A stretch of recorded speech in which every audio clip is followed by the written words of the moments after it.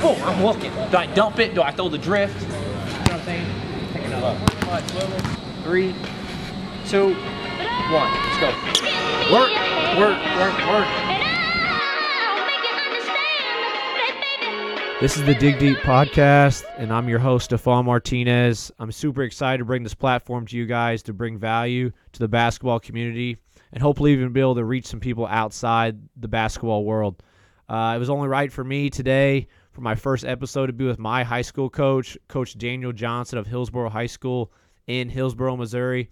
Coach Johnson's been a head high school coach for 13 years with over 240 wins, 4 district titles, and in our area here in Missouri, coached probably the most collegiate players in the last 7 to 8 years. Coach, I appreciate you coming on. Yeah, Steph, thanks for having me. Real excited to share this with you. Just another avenue and platform you've got going to help grow basketball here in our community. We appreciate it. You know, me and Coach Johnson, we've had our ups and downs. I remember as a player, Coach Johnson kicking me out a couple open gyms, probably because I was, doing something I wasn't supposed to.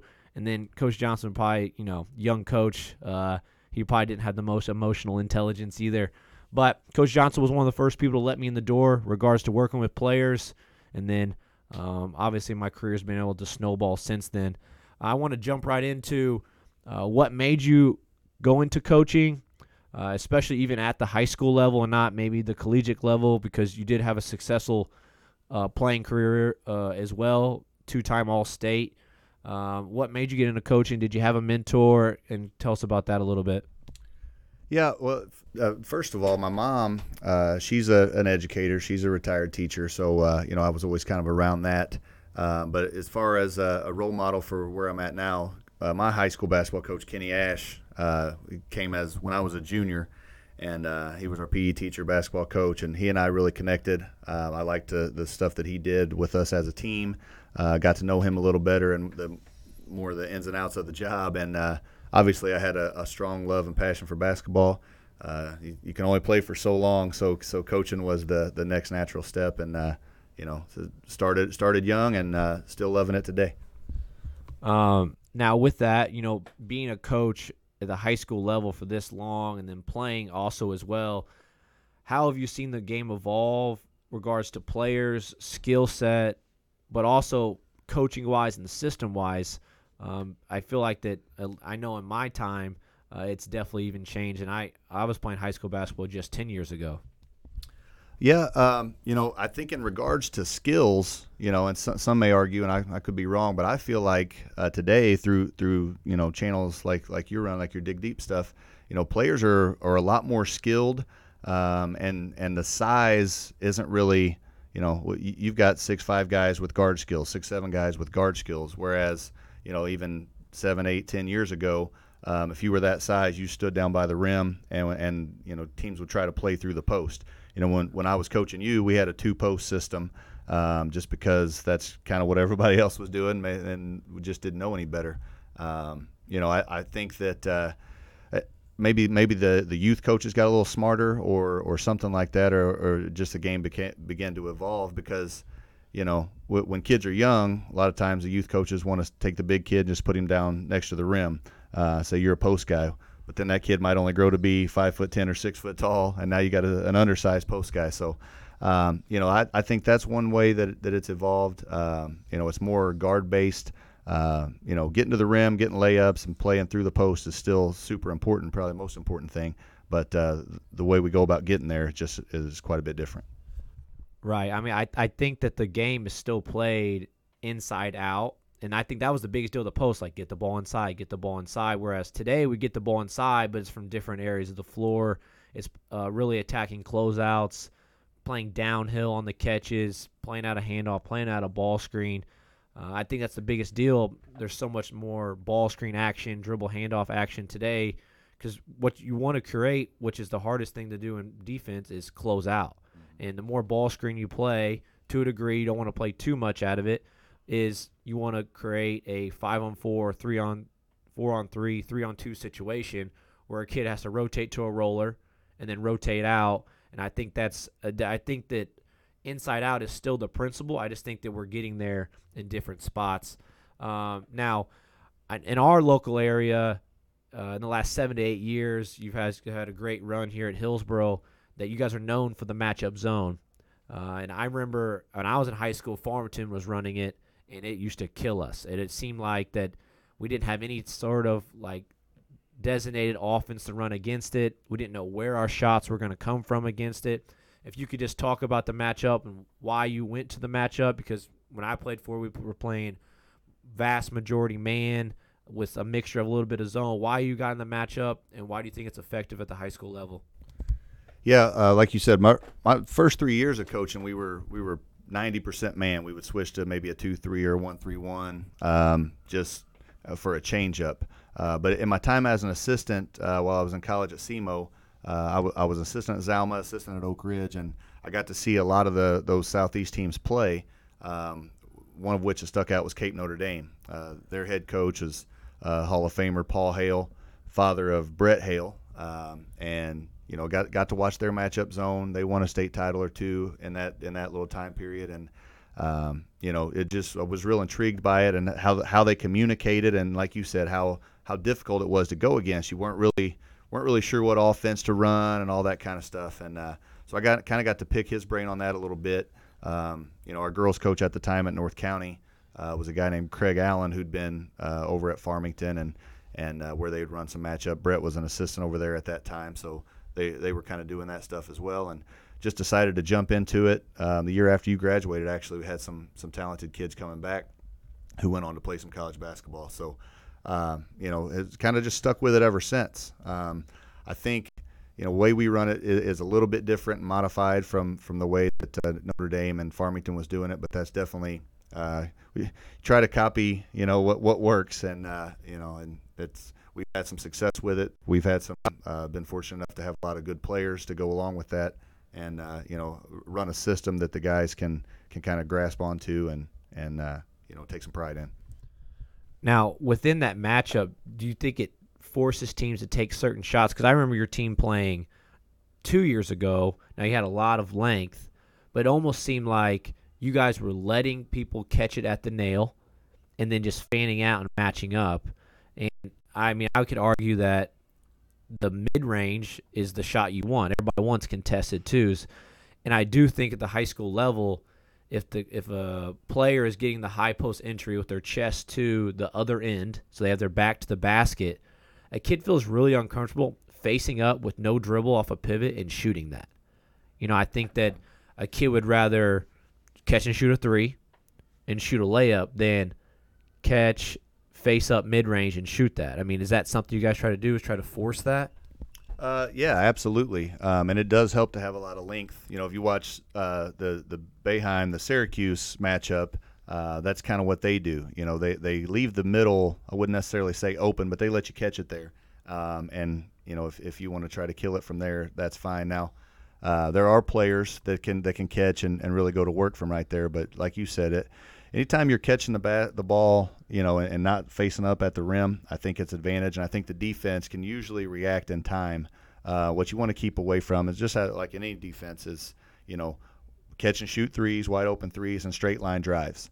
So yeah, we have, it's no different than man-to-man principles and all that kind of stuff. The thing about the matchup that I like is it forces your players to communicate, because if you're not talking in that thing, then you're giving up layups and you're looking really, really bad.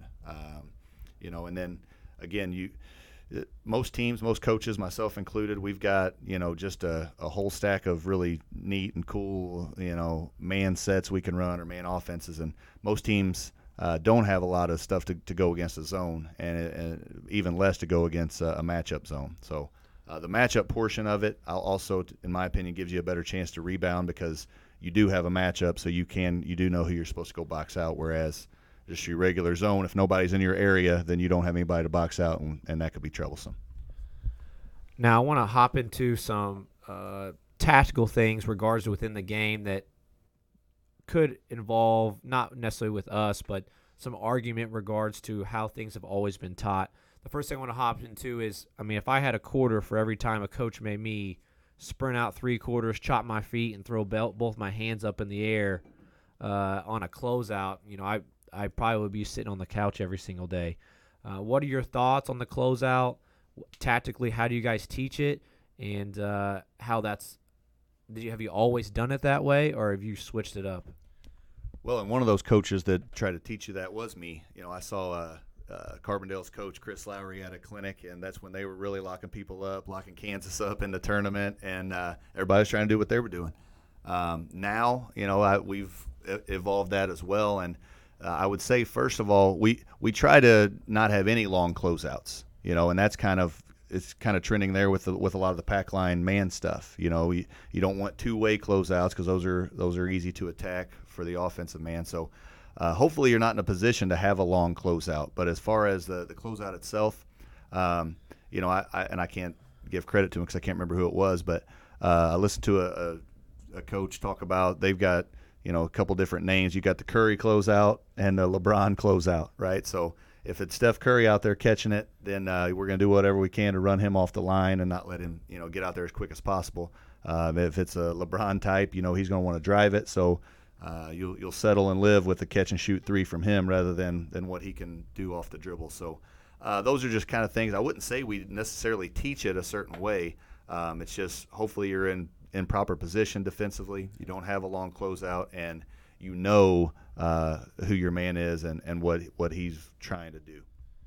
Yeah, I think that closeout-wise is really, it's personnel-driven, right? Regards in how many kids you've seen that he's a 25% three-point shooter, and they just run at him, they blow by him for a layup when you should have forced him to shoot that contested shot. For me, I think that it's not necessarily choppy feet, high hands. It's just get your hand above the ball. If it's a 40% three-point shooter, I personally don't see the need to three-quarter choppy feet and slow down completely. You can sprint and get there without chopping your feet and put your hand to the ball. And I think it's a good point that not teaching a closeout a certain way. When I was in Australia, I guess that was 2 years ago, I was talking to a coach there. It was a professional coach of a women's team, one of the best teams in the WNBL, and he was talking about stealing the ball and blocking shots. And he said, there's a fine line in youth when it comes to being disciplined and have creativity. In the youth level, and this is even all the way up, I'm not talking about reaching and getting a steal. I'm talking about a deflection in the passing lane. If a player gets a steal, the coach is clapping his hands saying, good job. If he doesn't get the steal, he's like, stop gambling. Mm-hmm. Whereas the youth level, your best shot blockers and stealing the ball, they probably fouled a lot early. And they learn their body. They learn the angles of everything. And I think that's kind of with the closeout too. Know your body. Know what you need best for you. And I don't think there's necessarily just a single way to do things. Like, yeah, we love here in the United States, we love inside hand, steal the ball in the passing lane. Mm-hmm. Well, sometimes you might catch it. Sometimes it might be the outside hand. But if you steal the ball, no one cares how you did it. Right. It's the same way, making layups. Yes, you need to have different ways of finishing plays. But if you finish it, nobody's going to give you bonus points for finishing a certain way. Right. Now, you talked about communication with you guys as a matchup. I remember coming home while I was coaching college, playing in college, and you guys would be having regular practice, and your guys' communication level was always extremely high. I was playing and coaching at the collegiate level at the time, and it almost sounded like a college practice with regards to how kids were communicating.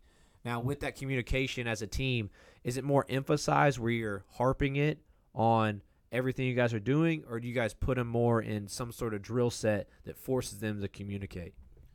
I guess it'd be more of an emphasis. The message is there's always something you can be doing. So, early season practices, you're running through drills, you might have some guys standing in a line, or you might have running a shell drill and you got 4 guys that are out for the moment. If you're out, you're not out. Like you can still help. Right. Energy is important. Right. Yeah, we force them, make them to always say something, always do something to add energy, and that's in games, on the bench.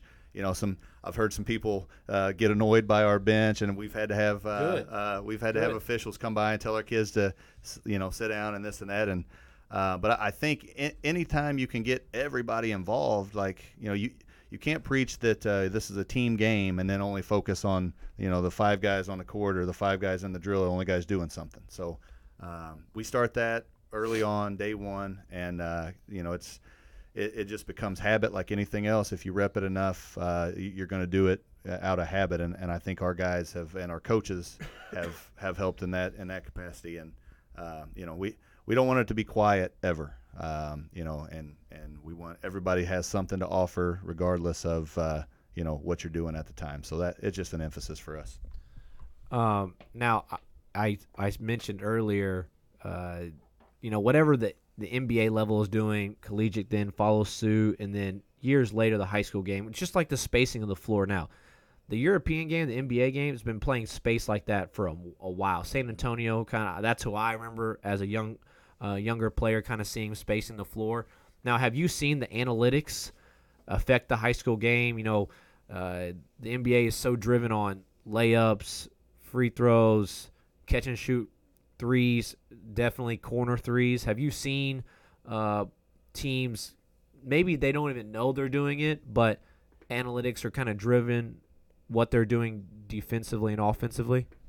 I can't say necessarily that analytics, for me personally, plays into what we do. Obviously, you're checking on the percentages and this and that, and kind of like back to the matchup, the high post catch. We don't necessarily stat it, but I would have to think most kids were going to shoot a catch and shoot three at a higher percentage than they're going to shoot a back to the basket, reverse pivot, elbow jumper type of thing. So.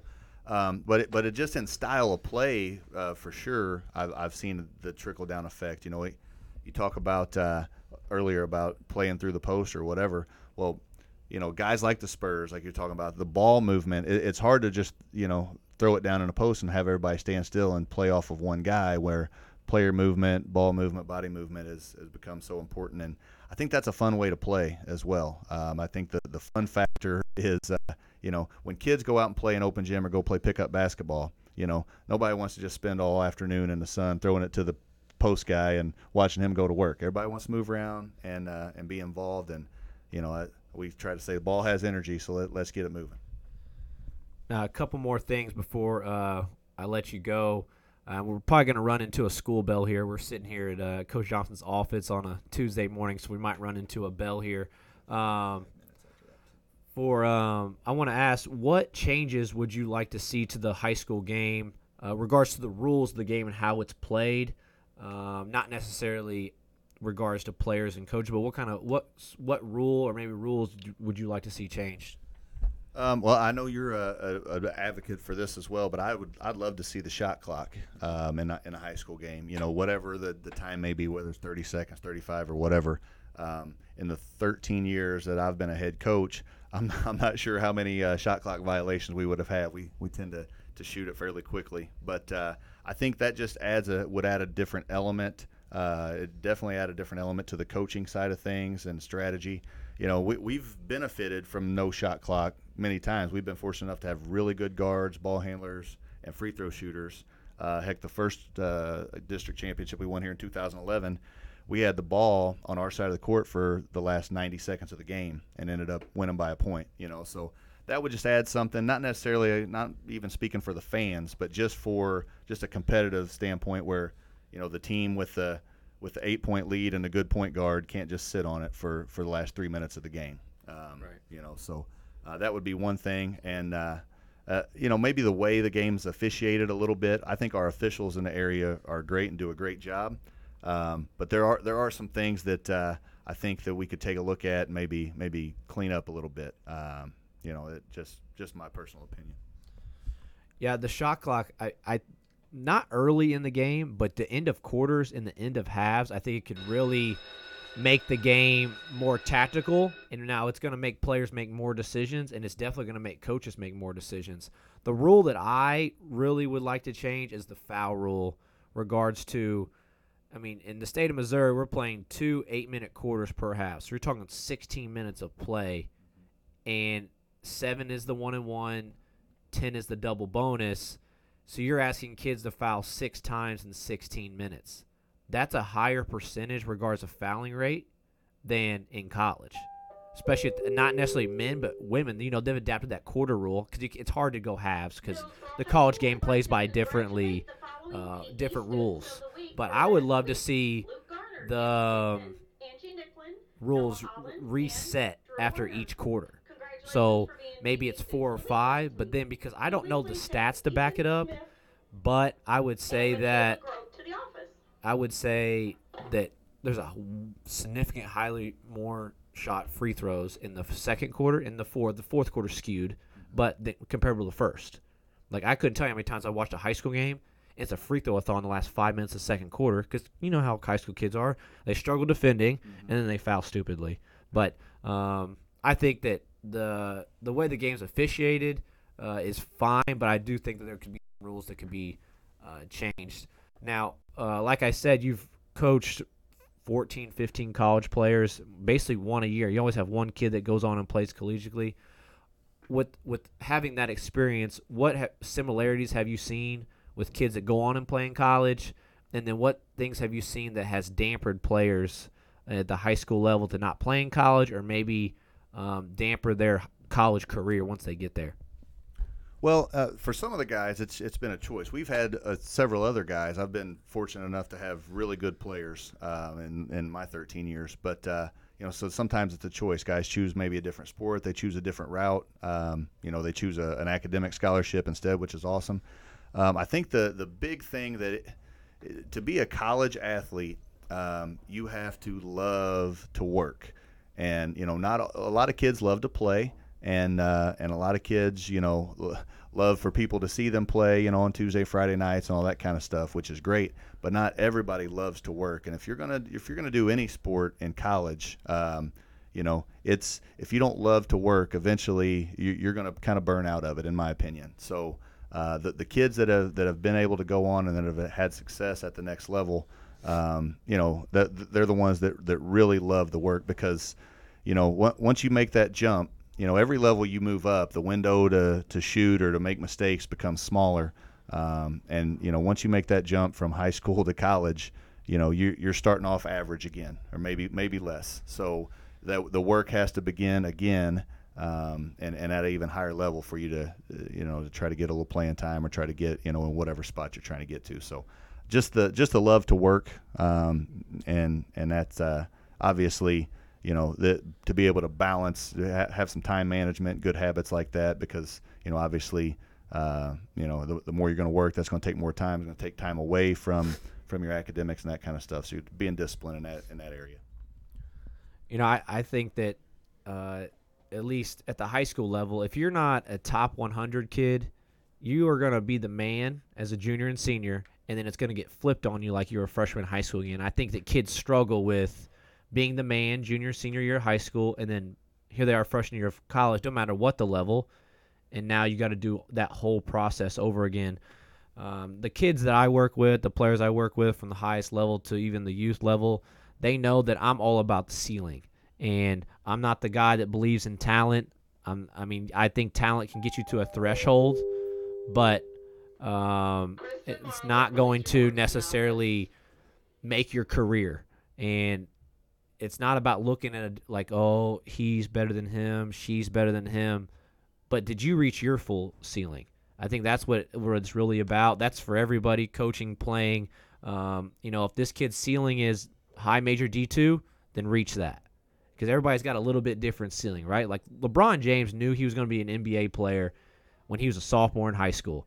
But he wasn't guaranteed to be top 3 all time. And that was based on his, like you said, the work habits and just be relentlessly, and him having that intrinsic, that inside. 7:15 in the morning, doing some stuff here, spreading the word. Stephon continues to spread the game, and lastly, like you were talking about the work. When I came in at North County High School and you were a junior, some of that stuff like you talked about on the intro, where we may have butted heads or we may have done this and that. I could tell early on that you had that work ethic, that work habit, and I could try to push and motivate you in a little different way. And I think I remember telling you a long time ago that your best basketball was ahead of you, and it turned out that was the case. You kept working, and you continue working today. This dig deep stuff that you've got going, see it firsthand.